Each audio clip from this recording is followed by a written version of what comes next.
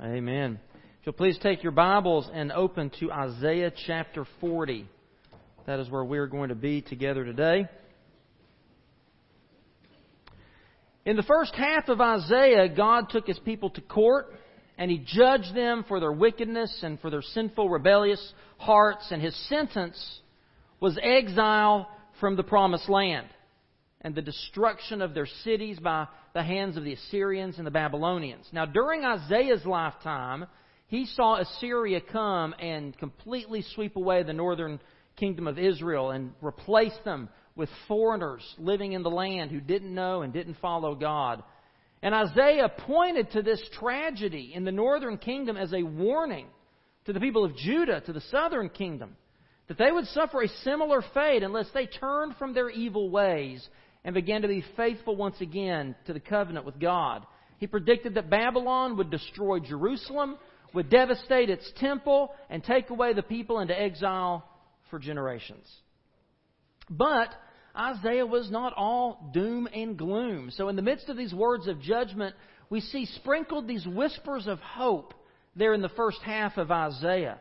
Last week we talked about some of that, the idea of the two cities, that Jerusalem was created and called by God to be this faithful bride, this holy city of Zion. But because of their idolatry, because of these horrific sins that they were committing, they had become an unholy city of sin. They'd become like an adulterous wife. And that's why God would bring His judgment on them. Not to utterly destroy them, but to purge them of their wickedness. And so God, though He would bring this judgment, though they would be taken away into exile, God promised that He wouldn't destroy them entirely. There would be a remnant. And so the kingdom of Israel being cut down for the moment, this sprout, this holy seed from the line of David would someday spring forth from the stump of Israel. And it's this hopeful prophecy of future redemption that the second half of Isaiah focuses on. The prophet now is speaking as someone who has lived through the exile. He's on the other side, and now he's proclaiming that their captivity is over and their sins have been atoned for. And so now God is going to fulfill His promise to return the people to Jerusalem. And this long-awaited, coming, prophesied descendant of David, this king in the line of David, this anointed one of God, this Messiah, would come and a new Jerusalem would rise from the ashes of the old. And this Messiah King will draw all nations to Himself. And He will not only reestablish Jerusalem, but the very kingdom of God and all of creation. So Isaiah 1 that we looked at last week is a good introduction to that first half of the book, focusing on judgment, this idea of the old Jerusalem and the whispers of hope for a new Jerusalem. And so Isaiah chapter 40 is a good introduction to this second half of Isaiah, where those whispers of hope become joyous shouts proclaiming forgiveness and redemption and renewal. Imagine for a moment with me, if you will, that you are a Jew living in Babylon.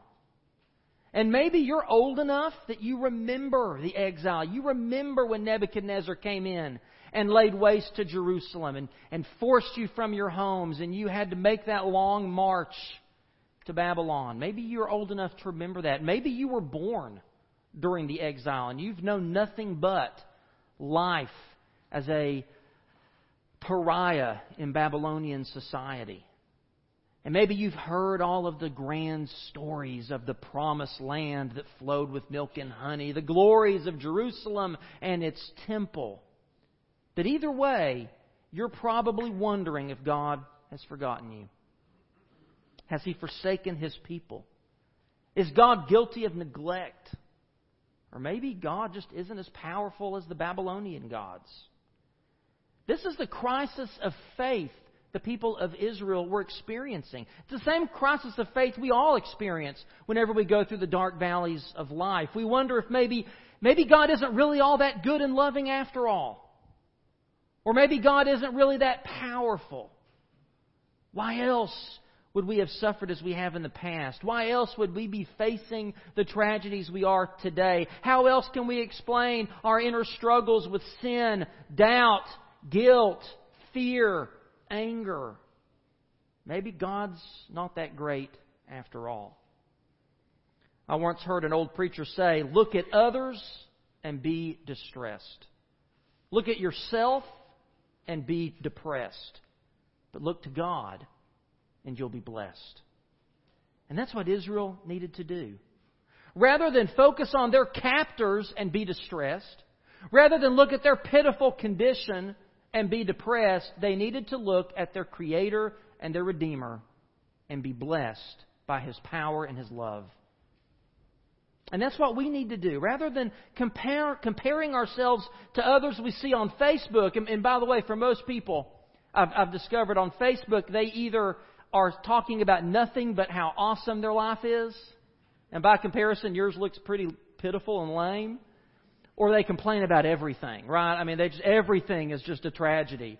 As my daughter would say, oh, that's so tragic. You know, she does that very well. And so, that's Facebook. So don't compare yourselves to others. Don't feel hopeless that you can't change your situation. When the outlook is bleak, try the uplook. Or as Isaiah 40:26 says, lift your eyes and look to the heavens.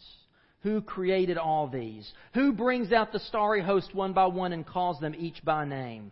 Because of His great power and mighty strength, not one of them is missing. So let's look together at Isaiah 40 and discover how God is greater than our struggles, our situations, and our shortcomings.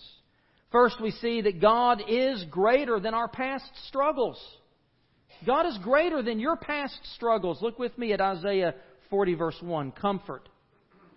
Comfort my people, says your God. Speak tenderly to Jerusalem and proclaim to her that her hard service has been completed, that her sin has been paid for, that she has received from the Lord's hand double for all her sins. A voice of one calling, in the desert prepare the way for the Lord. Make straight in the wilderness a highway for our God. Every valley shall be raised up, every mountain and hill made low. The rough ground shall become level, and the rugged places a plain. And the glory of the Lord will be revealed, and all mankind together will see it. For the mouth of the Lord has spoken. A voice says, cry out. And I said, what shall I cry? All men are like grass, and all their glory is like the flowers of the field. The grass withers and the flowers fall, because the breath of the Lord blows on them. Surely the peoples are grass. The grass withers and the flowers fall, but the word of our God stands forever. You who bring good tidings to Zion, go up on a high mountain. You who bring good tidings to Jerusalem, lift up your voice with a shout. Lift it up and do not be afraid. Say to the towns of Judah, here is your God. See, the sovereign Lord comes with power, and His arm rules for Him. See, His reward is with Him, and His recompense accompanies Him. He tends His flock like a shepherd. He gathers the lambs in His arms and carries them close to His heart.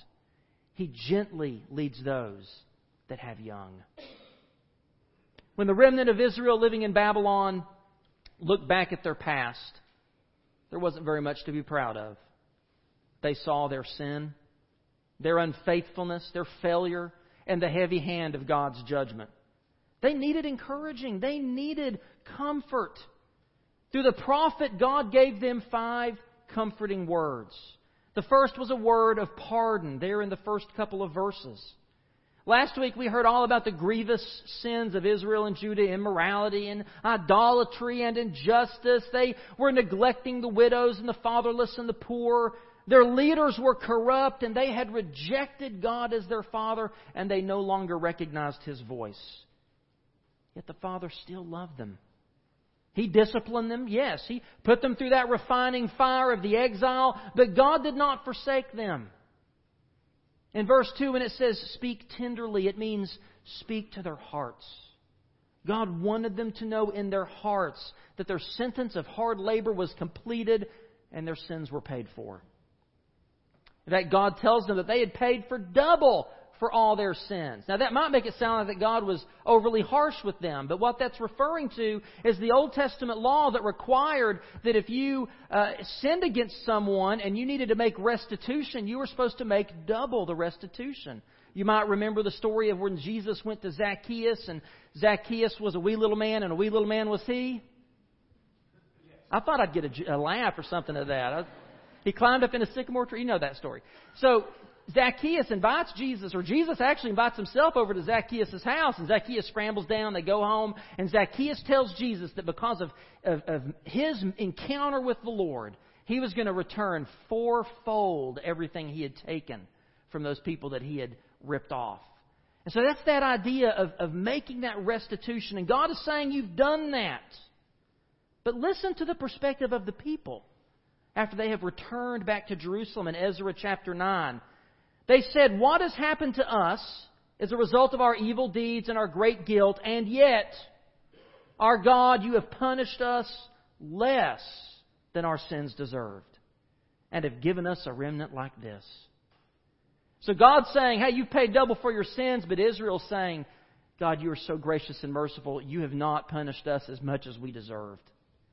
And indeed, God does not treat us as our sins deserve. Psalm 103, 8 through 10 says, the Lord is compassionate and gracious, slow to anger and abounding in love.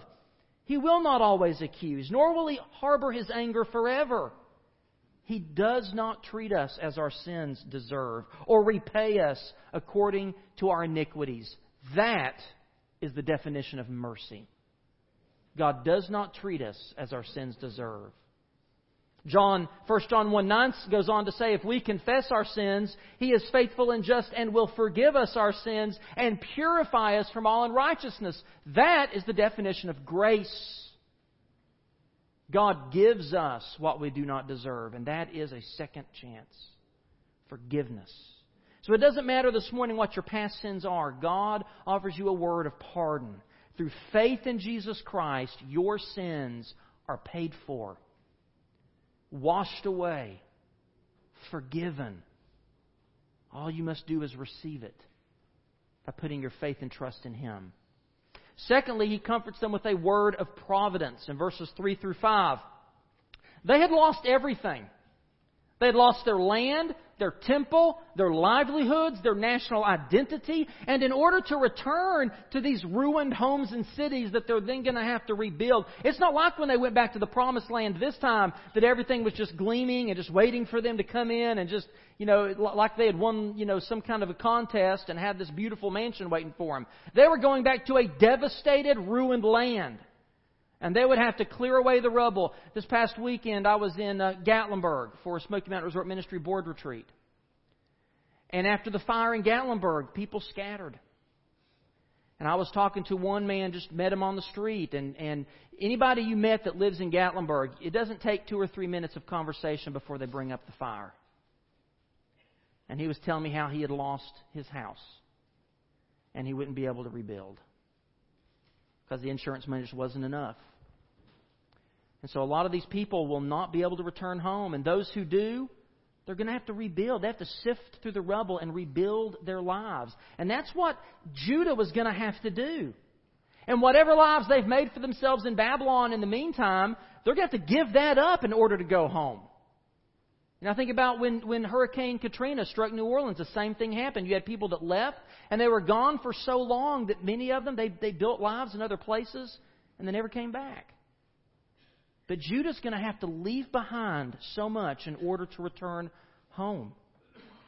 The language here in verses 3 through 5 echoes the journey that Israel made through the wilderness when they were slaves in Egypt and they came to the promised land. And there God also provided for their needs, defended them from their enemies, made a highway through the desert for His people.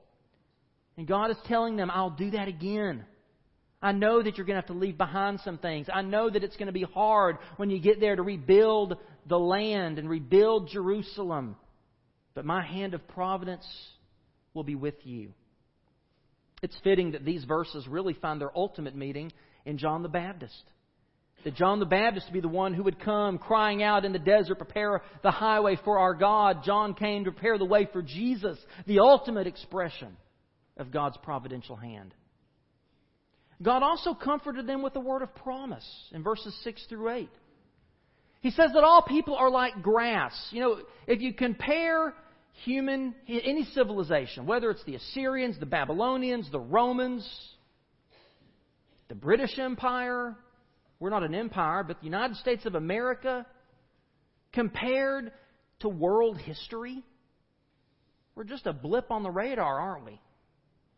We're just a moment in the entire history of civilization and humanity. And so our lives are fragile, are they not? They're brief. And even the powerful kingdoms like Assyria and Babylon would not last forever. But the good news, the promise, is that God's Word does last forever. Why worry over what a king says when he'll be dead within the next 50 years? Why worry about the kingdoms of men who rise and fall within centuries when God's Word stands forever? Think of all the empires and all the tyrants and all the people that have tried to destroy and do away with and silence this book. Where are they today? And yet we have God's Word. And God's eternal Word is eternally trustworthy. The very fact that Jewish people were being allowed to return to Jerusalem was a fulfillment of God's earlier promises. He made that promise to Solomon in 1 Kings 8. He made that promise to Moses in Deuteronomy 28, 29, and 30. Time and again, God warned His people about the possibility of exile if they were unfaithful to Him, and He always promised a return home if they returned to God. You can count on God's promises. The truth of God's Word is greater than your past regrets, your present pressures, or your future worries. You can count on God's Word for comfort and hope. And then God gave them a comforting word of peace. Here we see the people of God climbing the mountain to declare the victory that God has given them and the deliverance that is theirs. God's word of promise has come true, and that's good news worth shouting from the mountaintops. This is the comforting truth to be proclaimed. Now, Paul borrows from this language in Romans chapter 10. In Romans chapter 10, verses 13 through 17, listen to what Paul says. He says, "For everyone who calls on the name of the Lord will be saved. How then can they call on the one they have not believed in? And how can they believe in the one of whom they have not heard? And how can they hear without someone preaching to them? And how can they preach unless they are sent? As it is written, how beautiful are the feet of those who bring good news." But not all the Israelites accepted the good news. For Isaiah says, "Lord, who has believed our message?" Consequently, faith comes from hearing the message, and the message is heard through the word of Christ.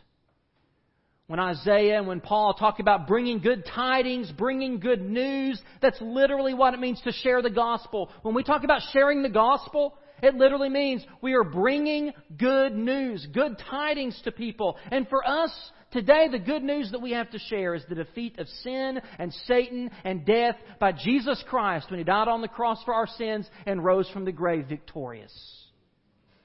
And He brings that salvation to everyone who trusts in Him. Isn't that news that comforts? Isn't that news worth shouting from mountaintops? Amen. And we are sent out to declare to the world, here is your God. And He is a God whose arm is mighty in battle and powerful to save, but His arms are also gentle and loving, carrying us like a shepherd carries a lamb that is weary and tired and wounded. This is the comforting word of peace for us and for everyone that we meet. So God is greater than our past struggles. Secondly, we see that God is greater than our present circumstances. Listen in verse 12. "Who has measured the waters in the hollow of His hand? Or with the breadth of His hand marked off the heavens? Who has held the dust of the earth in a basket, or weighed the mountains on the scales, and the hills in a balance? Who has understood the mind of the Lord, or instructed Him as His counselor? Whom did the Lord consult to enlighten Him, and who taught Him the right way? Who was it that taught Him knowledge, or showed Him the path of understanding? Surely the nations are like a drop in a bucket. They are regarded as dust on the scales, as He weighs the islands as though they were fine dust. Lebanon is not sufficient for altar fires." Now, Lebanon was known for its cedar trees, vast forests. So he's saying there's not enough trees in Lebanon for all the altar fires, nor its animals enough for burnt offerings. Before Him, all the nations are as nothing. They are regarded by Him as worthless, as less than nothing. To whom then will you compare God? What image will you compare Him to? As for an idol, a craftsman casts it, and a goldsmith overlays it with gold and fashions silver chains for it. A man too poor to present such an offering selects woods that will not rot, meaning he can't afford the stone and the metal, so he's looking for a good wood that won't rot away. He looks for a skilled craftsman to set up an idol that will not topple. Do you not know? Have you not heard? Has it not been told you from the beginning? Have you not understood since the earth was founded? He sits enthroned above the circle of the earth, and its peoples are like grasshoppers. He stretches out the heavens like a canopy and spreads them out like a tent to live in. He brings princes to naught and reduces the rulers of this world to nothing. No sooner are they planted, no sooner are they sown, no sooner do they take root in the ground than He blows on them and they wither, and a whirlwind sweeps them away like chaff. To whom will you compare me? Or who is my equal, says the Holy One? Lift your eyes and look to the heavens. Who created all these? Who brings out the starry host one by one and calls them each by name? Because of His great power and mighty strength, not one of them is missing. Here the prophet is addressing the people's doubts about the greatness of God. I mean, yeah, God was greater than the Assyrians, right? I mean, they burned much of Judah. They took away Israel. But God's people were still here, and Assyria has been overthrown by the Babylonians. So yeah, God was greater than Assyria. And while Babylon did burn Jerusalem and take them all captive, the Persians have now risen up and overthrown the Babylonians. And that's why God is now returning His people home. The Persians are saying, go home. So God, yes, He's greater than our past struggles. But what about our present circumstances? As we've said, the children of Israel still had a rough road ahead of them. Is God still more powerful than the kingdoms of men and their pagan and man-made idols? Can they trust in the days to come that God will be faithful to protect them and provide for them? So the prophet is reminding them once again that God is greater than our past struggles and our present circumstances. When we open our eyes to behold the greatness of God, everything else around us falls into perspective. And we can see that God can provide, first of all, for our physical circumstances. The prophet says God is greater than anything on earth. He says, look at all of creation. Look at all the grandeur of nature. Look at the vastness of the cosmos. Look at the intricacies of the cell or the atom. Look at the wisdom of the wisest men and women you would ever know. All of this came from the mind and the hand of God. He is greater than creation. He is greater than the nations. There is truly no one like our God. He stands alone. There is no equal. In Isaiah chapter 45, He says this in verses 11 and 12. This is what the Lord says, the Holy One of Israel and its Maker, concerning things to come. Do you question me about my children, or give me orders about the work of my hands? It is I who made the earth and created mankind upon it. My own hands stretched out the heavens. I marshaled their starry hosts. And then verse 13 goes on to explain how even the good King Cyrus, the king of the Persians, who's responsible for letting Israel go free and return to Jerusalem, even he is obeying God's commands. Jesus picks up and continues this thought in the Sermon on the Mount. You might remember Jesus warns us against needless worrying over our basic needs. And He says, if God could create the birds of the air and make sure they have nests, if God could create the lilies of the field and make sure that they are robed in beauty, how much more will God take care of us, His children made in His own image? And Jesus says, don't run after food and clothes and shelter like pagans do, because your Heavenly Father knows that you need them. But seek first His kingdom and His righteousness, and all these things will be given to you as well. It's about whether or not we trust that God is greater than our physical circumstances. And I'm here to tell us that God can help us no matter what your physical circumstances. He sees your need. He knows your need. He owns the cattle on 1,000 hills. He can supply your needs. Can I get an amen for that? Do you believe that? Okay. You're awake. Good, I guess. But He can also meet our spiritual needs. He's greater than our spiritual circumstances. You know, we're more than just animals with these biological compulsions that have to be satisfied. These physical needs like food and water and air that have to be met just to keep our heart pumping. We're more than that. Now, there's a growing worldview today that sees us as nothing more than higher evolved animals, and that's all we are. And there are people that will tell you that you have no soul, that there is no afterlife, that this is all there is. And once you die, that's it. It's over. But that's just not true. We are physical and spiritual beings. We do bear the image of God. And just as we tend to chase after our physical needs like pagans, as if everything depends upon us, as if God isn't the owner of cattle on 1,000 hills. I don't know why that's so hard for me to say. You know, when we live life that way, sure, we're chasing after those things like pagans because we're not trusting in God. But you know, we tend to do that with our spiritual needs as well. We rely on our own wisdom and insights and efforts. And that's essentially what idolatry and religiousness are. They are human attempts to make ourselves right with God. It's me trying to fill the spiritual void in me that only God can fill with other things. It's me trying to find purpose, meaning, and hope on my own. That's idolatry. And the prophet says that God is greater than man-made idols who don't even have the power to keep themselves from rotting away, who don't even have the power to keep themselves standing on their own 2 feet. But our God keeps the stars from going missing. Our God is greater than the kings and the nations or the diseases or the hard financial times or the uncertainties that might threaten our safety, security, and freedoms. To God, they are like grasshoppers. They're like dust on the scales. I love what the psalmist says in Psalm 147. He heals the brokenhearted and binds up their wounds. He determines the numbers of the stars and calls them each by name. If we want to find meaning and purpose, why not turn to the Creator God who calls every star by name and also knows your name? Why not turn to the Creator of the stars who's also the healer of broken hearts? That is the God that we serve. Someone has defined circumstances as those nasty things you see when you take your eyes off God. I like that.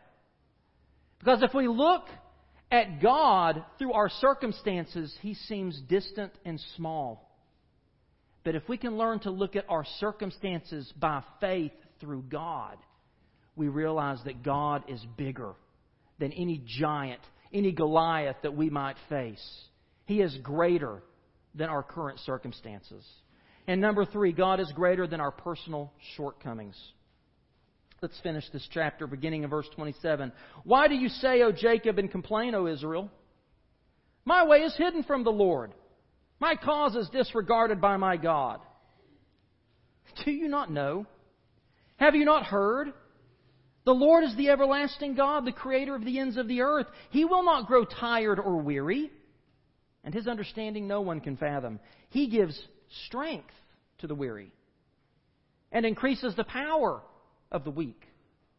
Even youths grow tired and weary, and young men stumble and fall. But those who hope in the Lord will renew their strength. They will soar on wings like eagles. They will run and not grow weary. They will walk and not faint. So the Jewish people in Babylon had been complaining. They'd been complaining that God didn't see them, didn't care about their problems. Instead of seeing how God had opened the prison doors to set them free, they only saw the long road ahead of them. And so they complained. But they didn't have strength for the journey. They didn't have the strength or the resources to make this trek and to rebuild Jerusalem. God was asking them to do the impossible. When my daughter first got her bicycle, She was sort of excited at getting the bicycle. She woke up, and there it was one Christmas morning. And we went out there for her to ride it, and she was so excited and eager, and she jumped up on it and just took off on it, and she turned it like this, and down she went. And there I was standing there like a dummy. I should have been holding on to her. And so she kind of got freaked out, and it took her a while to kind of work up the courage to get back on her bicycle because she felt like that she couldn't do it. When really it was Daddy's fault. She felt like that she just wasn't good enough, strong enough, old enough, whatever.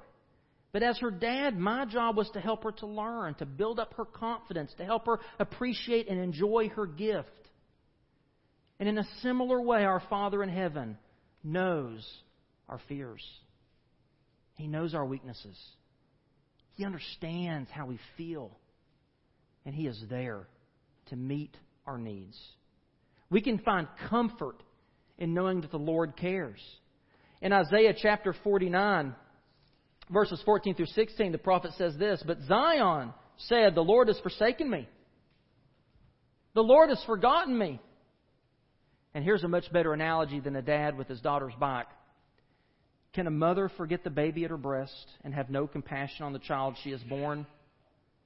Though she may forget, I will not forget you. See, I've engraved you on the palms of my hands.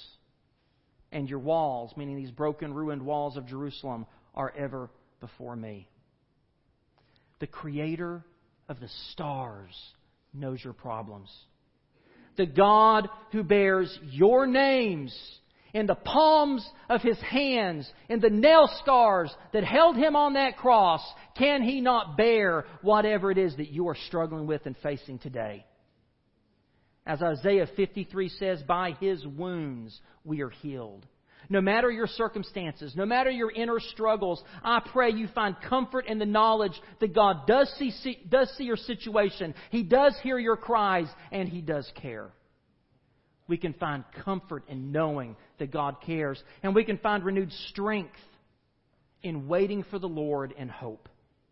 Because this same God who sees and cares, He's not just a God who can kind of stand up and empathize with us and feel sorry for us. He's a God who can do something about it. He can strengthen us even in the midst of trials so severe that the youngest and strongest among us are exhausted.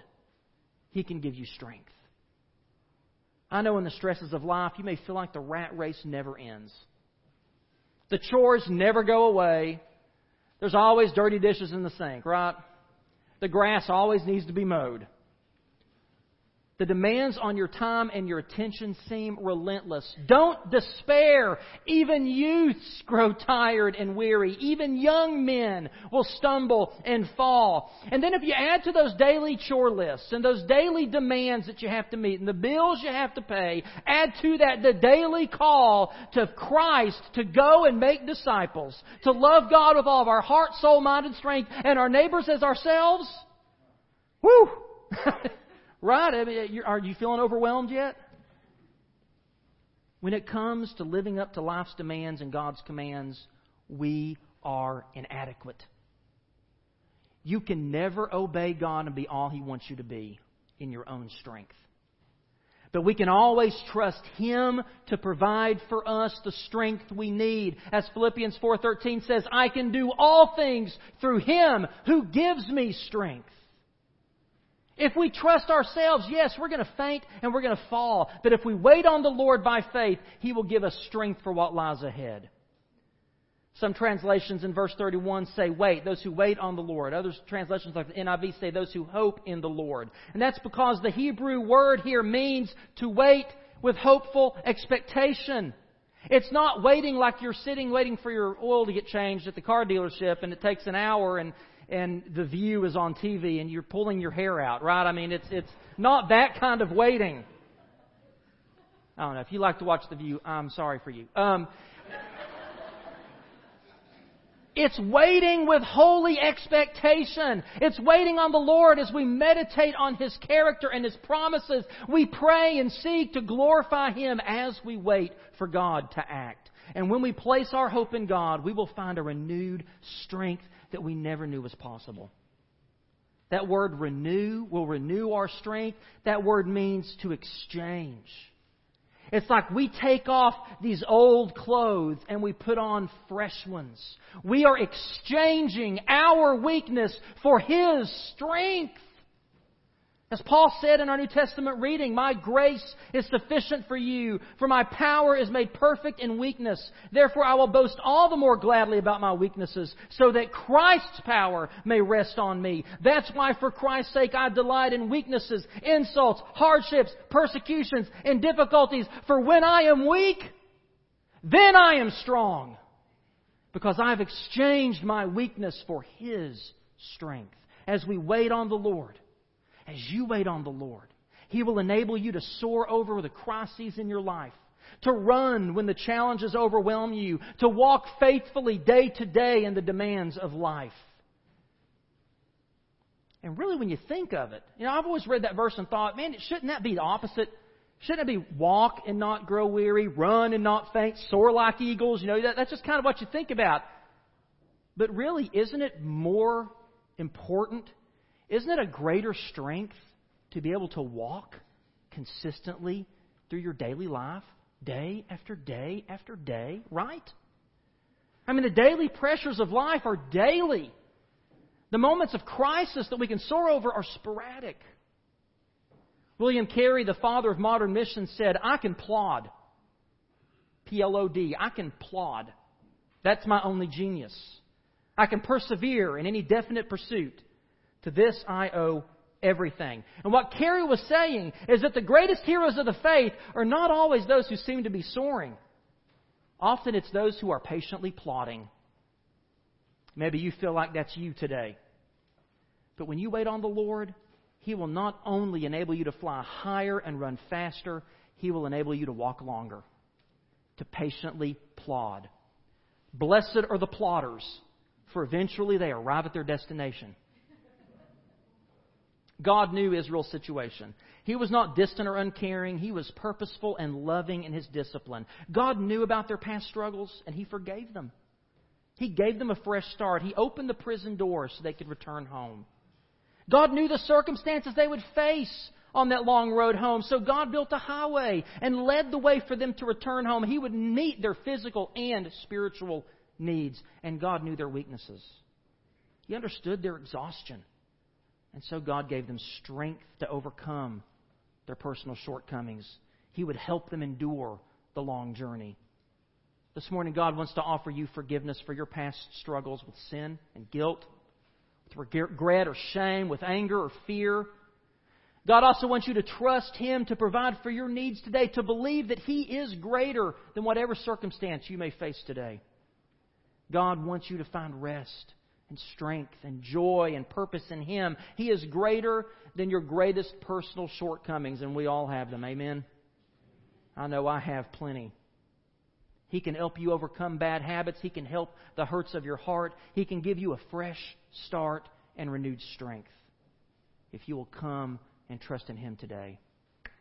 Do this with me this morning. Just hold your hands out in front of you for a second. They're empty.